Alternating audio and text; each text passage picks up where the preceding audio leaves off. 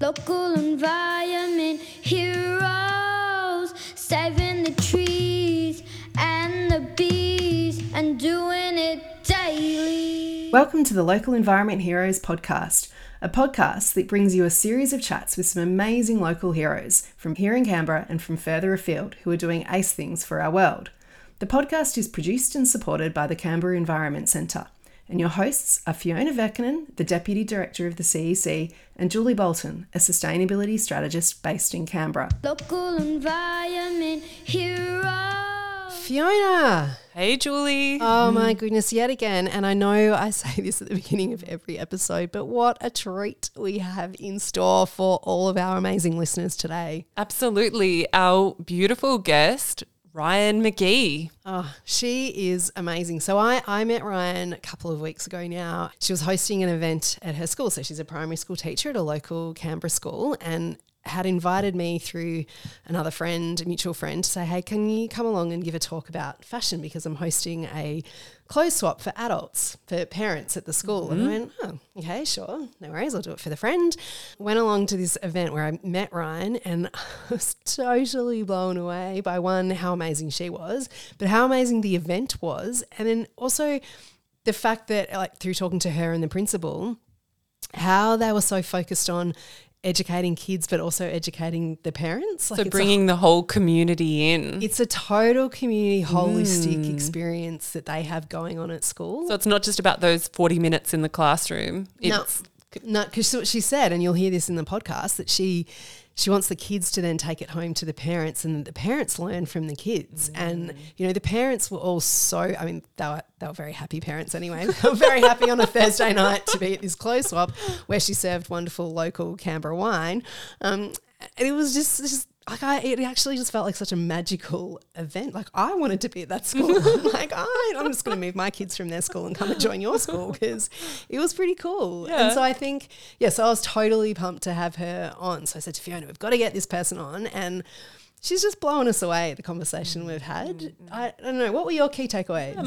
My key takeaway was really knuckling down on hope as a doing word, hope combined with action. It's not just about hoping for the best in terms of the climate and our environmental future. It's hope. Yeah, hope's got to translate into action. I think I really love the fact that, because I think with kids, with anyone, like especially like we've both got kids, and you do worry about the anxiety and the like it's scary when you have a lot of news talking about everything's so bad and dire and the world is on fire, which, as we know, it literally has been on fire.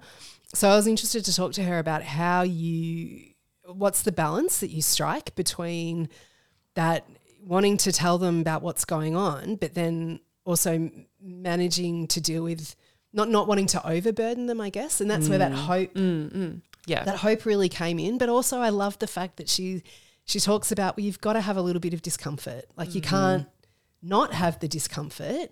You don't have too much discomfort, but you have enough discomfort, but then you've got the power to then act on it. Yes, to make change in your life before it's too late. Yeah, and I love at the end, like you have to stay listening to the hero questions because I love it when she talks about one of her heroes and how she aspires to be, like she wants to emulate his teaching methods. So start with the wonder and the beauty. Yeah, and gratitude. Which is huge. At the beginning of the podcast, I may have shed a few tears because it's quite intense.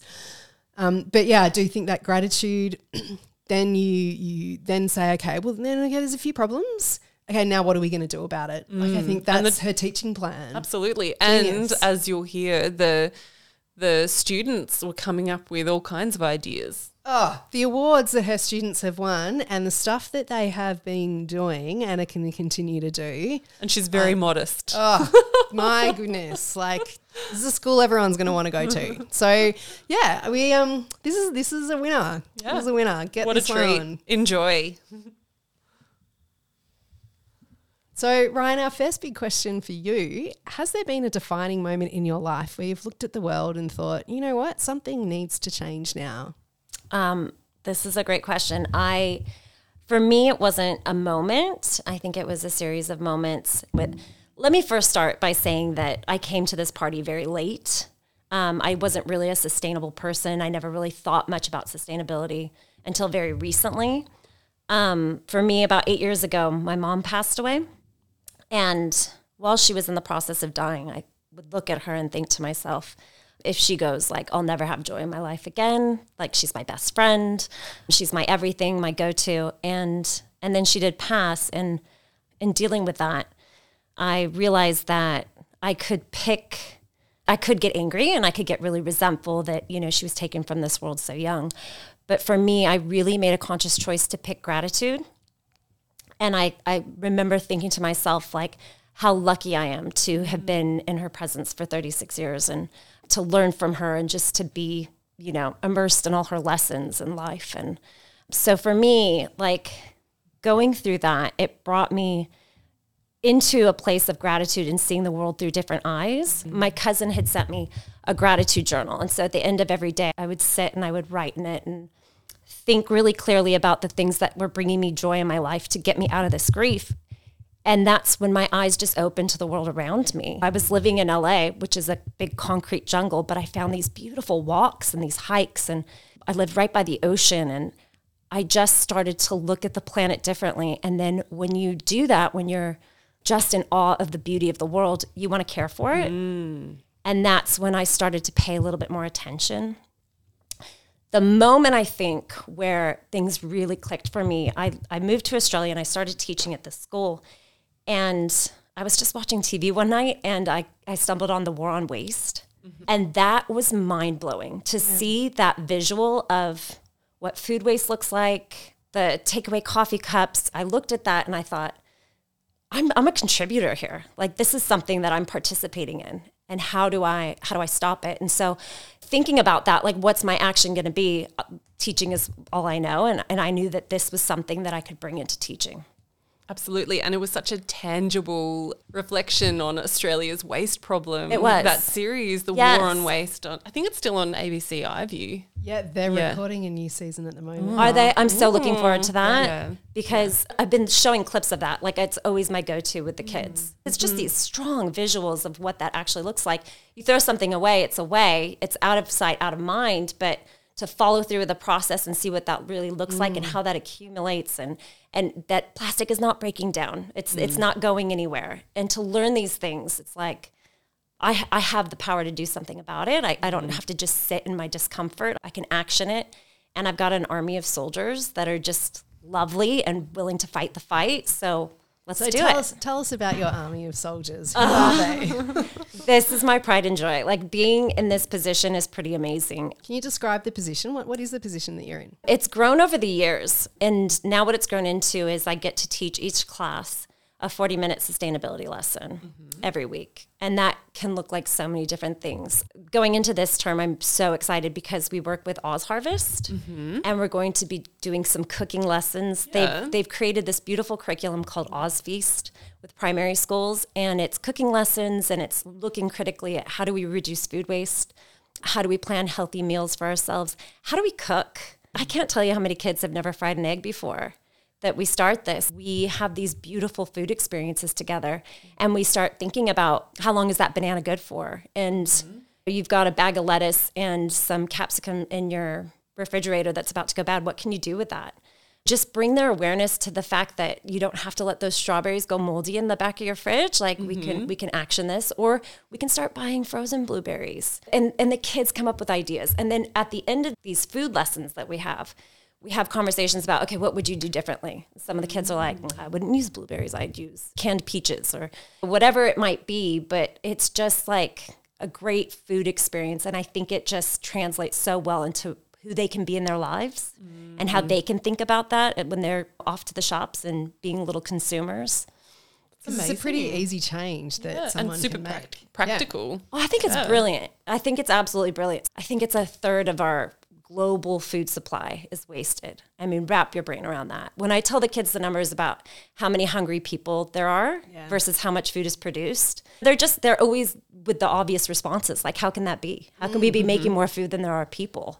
Cut out the politics. Let's just talk common sense, which is what I love about my kids.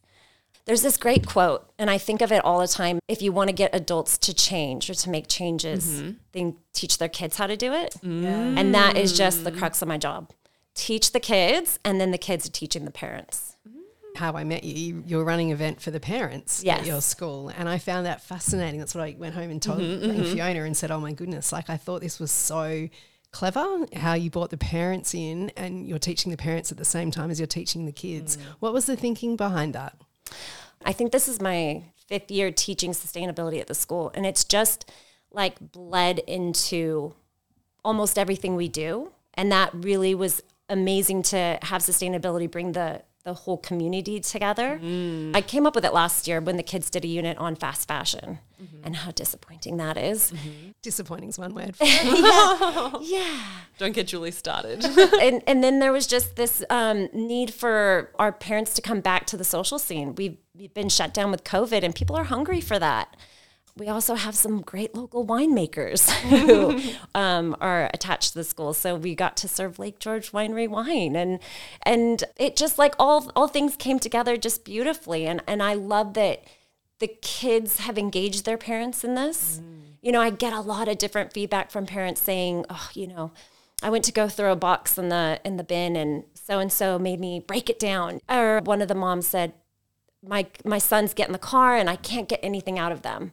But then if I say, what did you do in sustainability? Then they'll tell me all about manta rays or the Great Barrier Reef or whatever it is they're learning about. Like the kids are interesting. They're connecting with it. And I feel like this is the moment where we're bringing parents in as well. And it's just kind of showing up everywhere. It's embedded in our community now. And I think that's what you saw that night. And that I've been glowing ever since. I was so positive to have that experience. Yeah, I thought the night was amazing. Thank you. It was fabulous. Like just a bunch of really interested, excited, mostly women, I'd have to say. Yeah. Need to get some men along for the clothes swapping. I heard quite a few men say that. Yeah, They were coming in and picking up their kids and they saw us setting up and they said, well, why not do a men's event? Yeah. Sure, why not? Yeah, but just, you know, the joy in the room, like the joy, there was just such joy in the room of people going around. And I loved how they could pick out an item of clothing and they could name the person in the room who it came from. They're like, hey, that's your top. That's awesome. It was awesome. There was a few parents that were doing that, like trying to select things. And one of them came to me after and she said, I can't tell you how many times I picked something that somebody brought themselves. They're like, yes, that looks like me because I brought that. But it was just good. I think community is such a big part of sustainability. Like I love my Buy Nothing group. And that's brought me so linked in with my suburb that I live in. I just see such opportunity to connect with people when you are coming from a place of sustainability. So I think that's what sustainability is. Like it's about community, it's about the people around you. And then as you said at the beginning, what got you into this, it's about looking at the world with a sense of wonder and a sense of gratitude. If you have that, then I think taking these sustainability actions, it just becomes a why not? Why wouldn't you do it? Because the world is so precious and the people in the world are so precious, and so we need to look after each other. Is that how you would see sustainability? That's how I teach it. I first want to show the kids, look at the beauty of this. You know, we just did this big unit on the Great Barrier Reef, and it's like, God, look at these different species that exist and the color and just the magnificence and the abilities of these different sea creatures. So we fall in love with it. And then we do talk about the problems. And in that, I have to be very mindful. I don't want to impose climate anxiety on any of my kids. You know, it can be really disheartening to see a hungry polar bear, to see or hear some of the problems that we're having in the world. But then, you know, there's that hope and there's the solutions already out there. And they're coming up with the solutions. I have to say, like, we did this study on Brain Island. It's this island out in the Great Barrier Reef, and the sea turtles will go out there and they'll lay their eggs. There was a big problem where the sea level was covering up the eggs, and so only 20% were hatching. And so I asked the kids, what would you do? And a couple of the kids, year 4, year 5, and year 6 said, we would raise the sea level. We would raise the sand so that the water couldn't cover the eggs anymore. And that's what they did. That's exactly what these experienced marine biologists, that's what they did. Yeah. And so I just think, you guys, you can do this. Yeah. You can fix these problems. Yeah, that's amazing. Is climate anxiety a thing? Are you finding that with the kids? And just general environmental anxiety, or? I've heard it discussed, and it's an interesting space. I feel like I've been really lucky in that I haven't had a lot of students come forward, and it doesn't seem to be a real thick thing in my presence. It's an interesting thing. Like, I'm thinking about my daughter the other night. She came to me and she's crying randomly. She was waiting for me to come out of the bathroom, and she's standing there and she's crying. She's 10 years old. I'm like, what's going on? She's like, I was just watching Scout. That's our dog. And I just realized that not all animals have a warm bed to sleep in at night. And I just can't turn my brain off and stop thinking about animals being mistreated. Right? So that's anxiety. And I don't necessarily want to turn off. My first instinct would be like, honey, you go play on your Roblox. And, you don't think about that. But I think that we have to have a little bit of discomfort if we're going to make some changes. You don't want to watch your daughter suffer and cry and feel anxious. But at the same point, it's like, well, how are we going to drive action with this? And fostering empathy. Yeah. Like, how are we going to nurture this so that you can do something about this, So and fostering that narrative of hope. Yes. Yeah.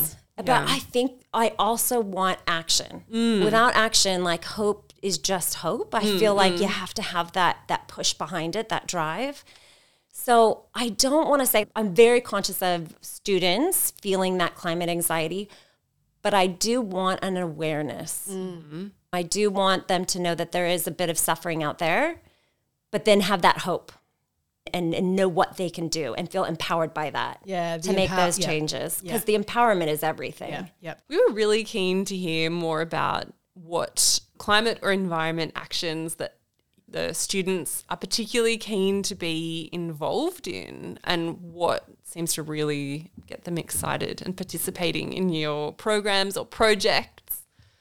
There's so many things going on. I get really excited when I think about my change makers. Mm-hmm. This is a group of students who elect to meet fortnightly. Mm-hmm. There's about 12 of them, and they come up with their own initiatives. Awesome. So a lot of times it can be changes throughout the school. Other times it can be changes in the community. Right now there's a small group within the change makers, and they're working to make less waste in the canteen. So we're looking at our icy pole wrappers, which are all over the school at the moment. They just, even if they make it into the bin, they fly out of the bin.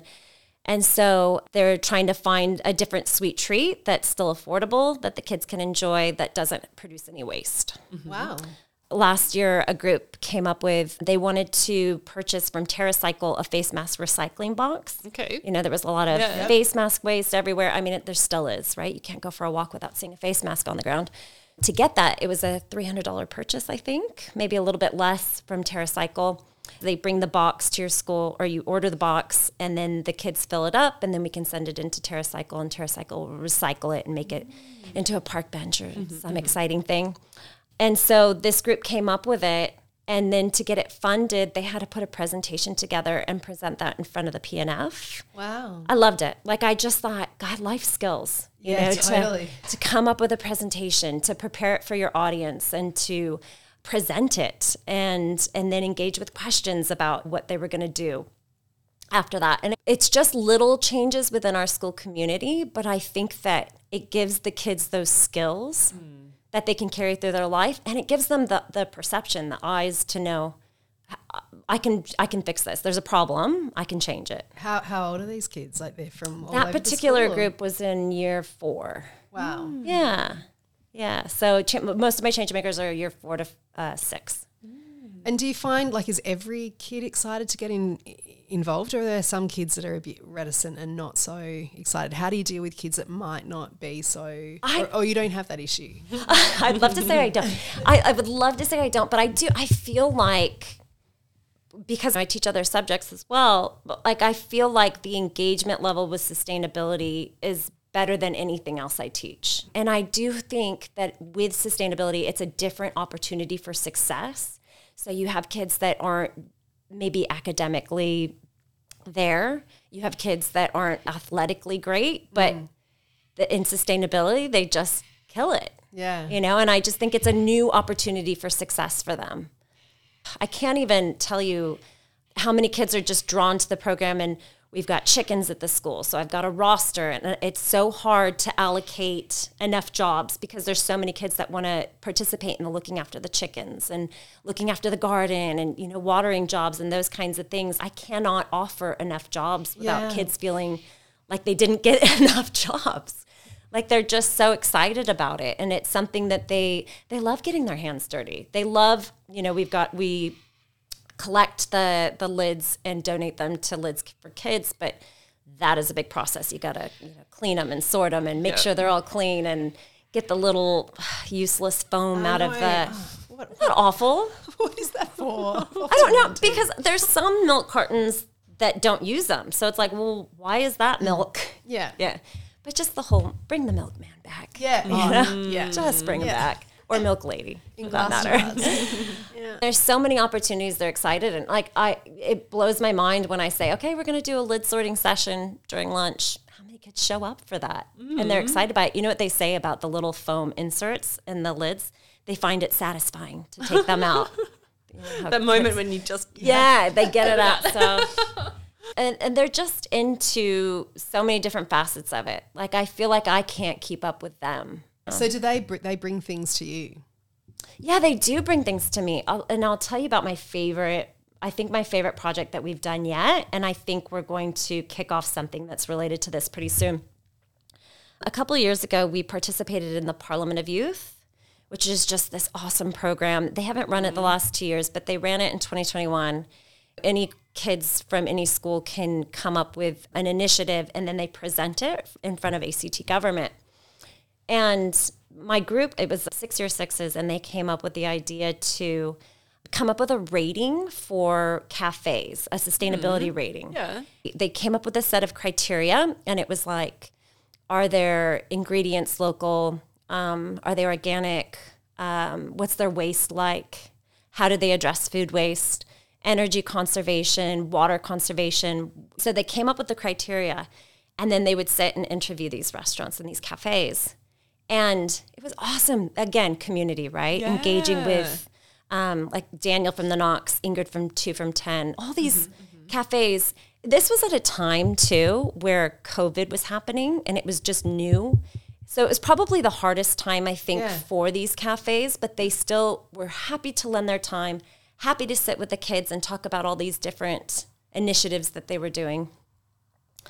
And that was just amazing. So they ended up winning the Parliament of Youth Award, the Ready for Action Award. And we were able to give so much time to it, especially it being COVID. Yeah. And then last year, I was just blown away because they won the Young Canberran Citizens of the Year Award. Really? Through all this, to see that recognition for all the work they put in, because they put in so much time into that. And we learned so much on that journey too. And you facilitated that to make that happen, Ryan. You know, just kind of sat and hung out and watched them do their thing. Whatever. Yeah. It was cool. It was just really cool to watch them on that journey, and then for them to have that in their pocket. Yes, that's a sense of ownership. Yeah, and a really tangible outcome. Yeah. Oh, definitely some bragging rights for them. And so what's happened with the initiative now? Like, do you know, is the ACT government going to adopt it? Wouldn't that be great? Oh, yes.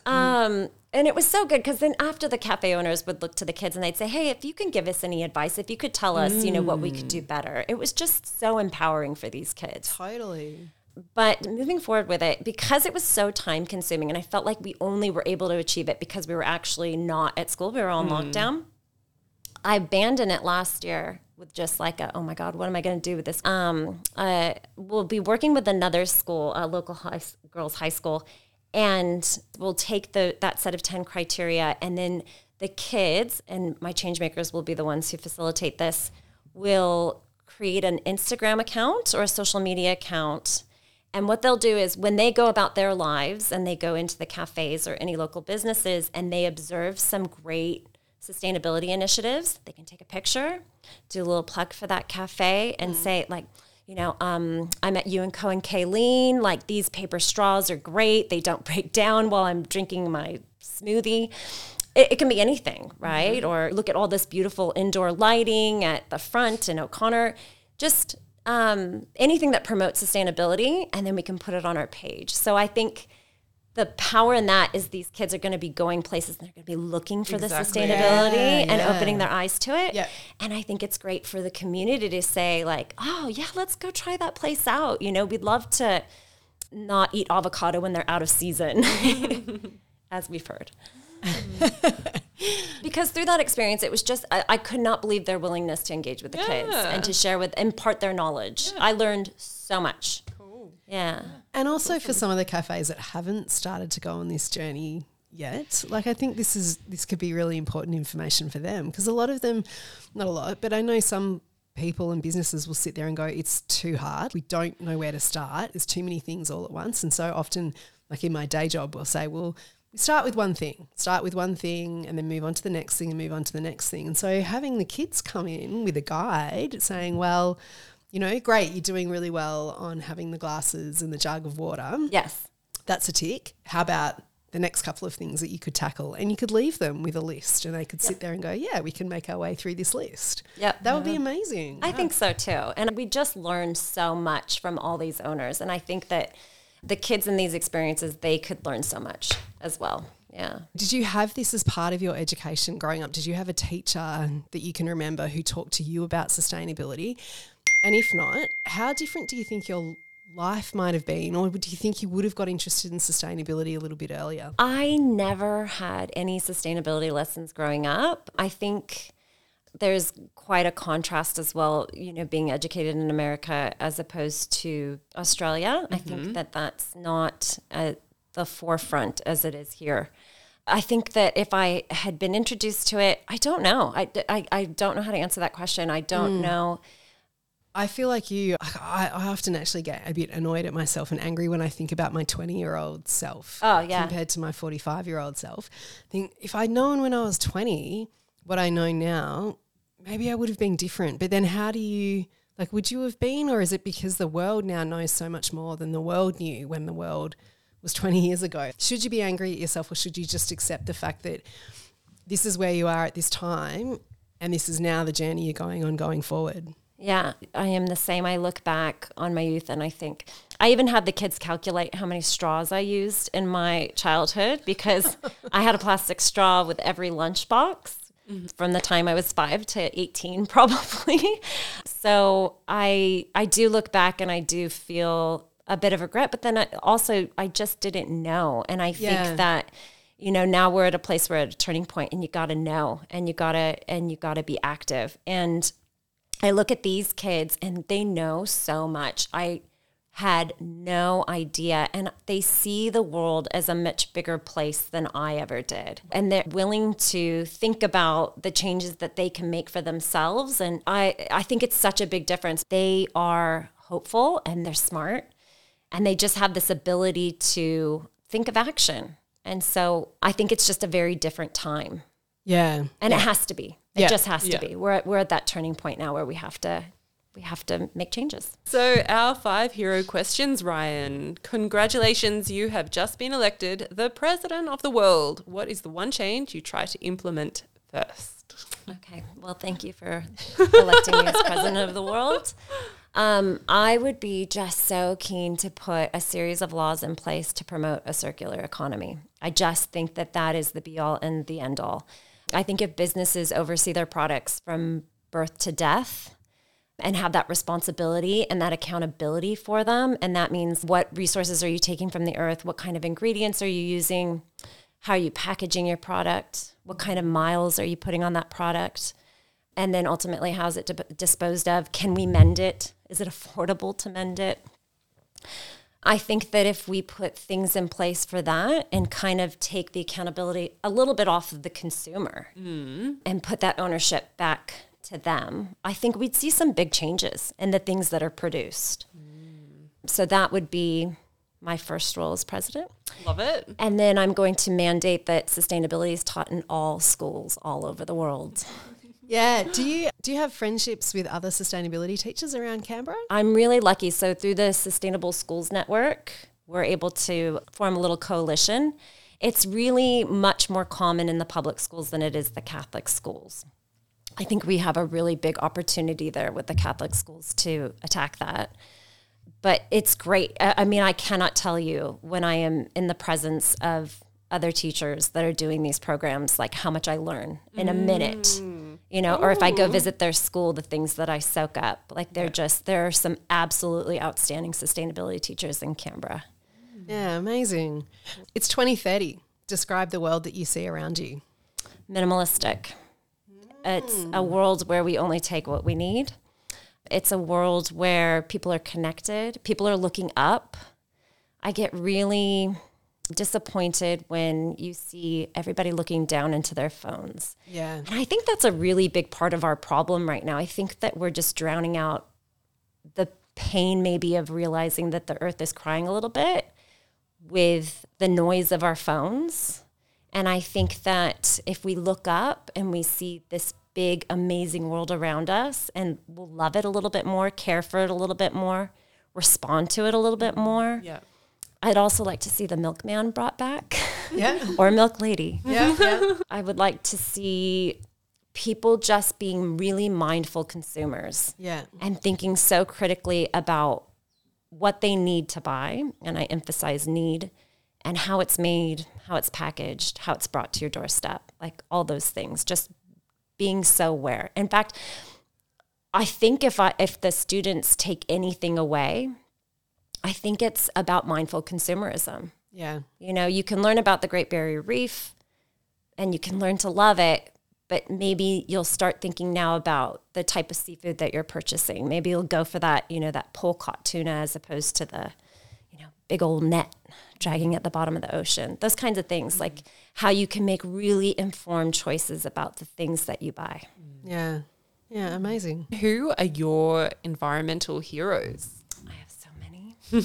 I have to start with David Attenborough because the model of how he delivers his information is kind of how I hope to teach. It's like, look at this world. Look how amazing these things are. Look, I love this world. The kids and I were watching footage of him from 60 years ago in the Great Barrier Reef. Like, he's been doing this forever. I know. Bringing that awareness, that love, that passion. Like, if I could model my teaching after the way that he does a documentary or a show, like it's just, here's this, love this. There's a little bit of a problem here. Here's how we're going to fix it. And he gives you that hope and gives you the action, the empowerment as well. I'm a huge Sarah Wilson fan.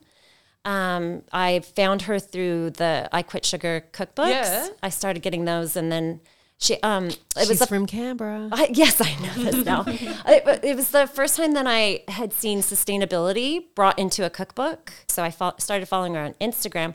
And then she wrote this book, This One Wild and Precious Life. Yeah. Amazing. Yeah. Like, just really spoke to my soul and just really kind of reinforced things that I'd already been discovering, like through hiking and, love of nature. And do you get her newsletters? She has good newsletters, people. I didn't know she did newsletters. This One Impossible Life. We'll put the link. We'll put a link up. Yeah, you can sign up to her newsletters. Her podcasts are excellent. It's my second favorite podcast. Yes, good clarification there. Yes. And then I also, if people don't know about this, I just think it's fabulous. Sam Bentley on Instagram, following him. Oh, he's just great. Just this really positive guy. I think he's in the UK, and he just does good news across the world in sustainability. Mm-hmm. I had a kid, back to the climate anxiety question you asked me, one of the kids in my class, I think this is the heaviest thing actually that's ever been said. He said, Mrs. Mcgee, I love sustainability, but sometimes you say things that make me really sad. And I said, okay, buddy, I know what we're going to do. We're going to start every class with some good news. So I put Sam Bentley videos up, and it's just like a small, 30-second tidbit about making shoes, making biodegradable shoes for kids in third world countries, or they were making electronic dolphins, like all these completely different incentives, but that just make the world a little bit of a better place. Yeah. And so you're just aware that there's great things happening. So I do love Sam Bentley. Cool. Yeah, amazing. Mm-hmm. What's your one hot tip for being more environmentally friendly or aware? Okay, so my hot tip is across your day, you're going to make about 1,000 choices. And if you could, in every single choice that you make, if you could think to pick earth over convenience, I think that that's going to make you a sustainable person. And you're not going to win every battle, you know, but I'm talking about from the moment you brush your teeth, what kind of toothbrush are you using? How short or long are your showers? Are you going to eat those bananas before they go off? Are you going to make some banana bread? Are you drinking local wine? I just think that across the day, how are you getting to work? Everything you do can help or hurt the earth. Every single choice you make. And I just hope you pick earth every time. Yeah. Finally, what is your final slogan, quote, or mantra, or a key message that you would like to leave our listeners with today? The quote that is constantly my mantra and runs through my mind is when you know better, you do better. I think it was Maya Angelou told that to Oprah, and so Oprah uses that one a lot.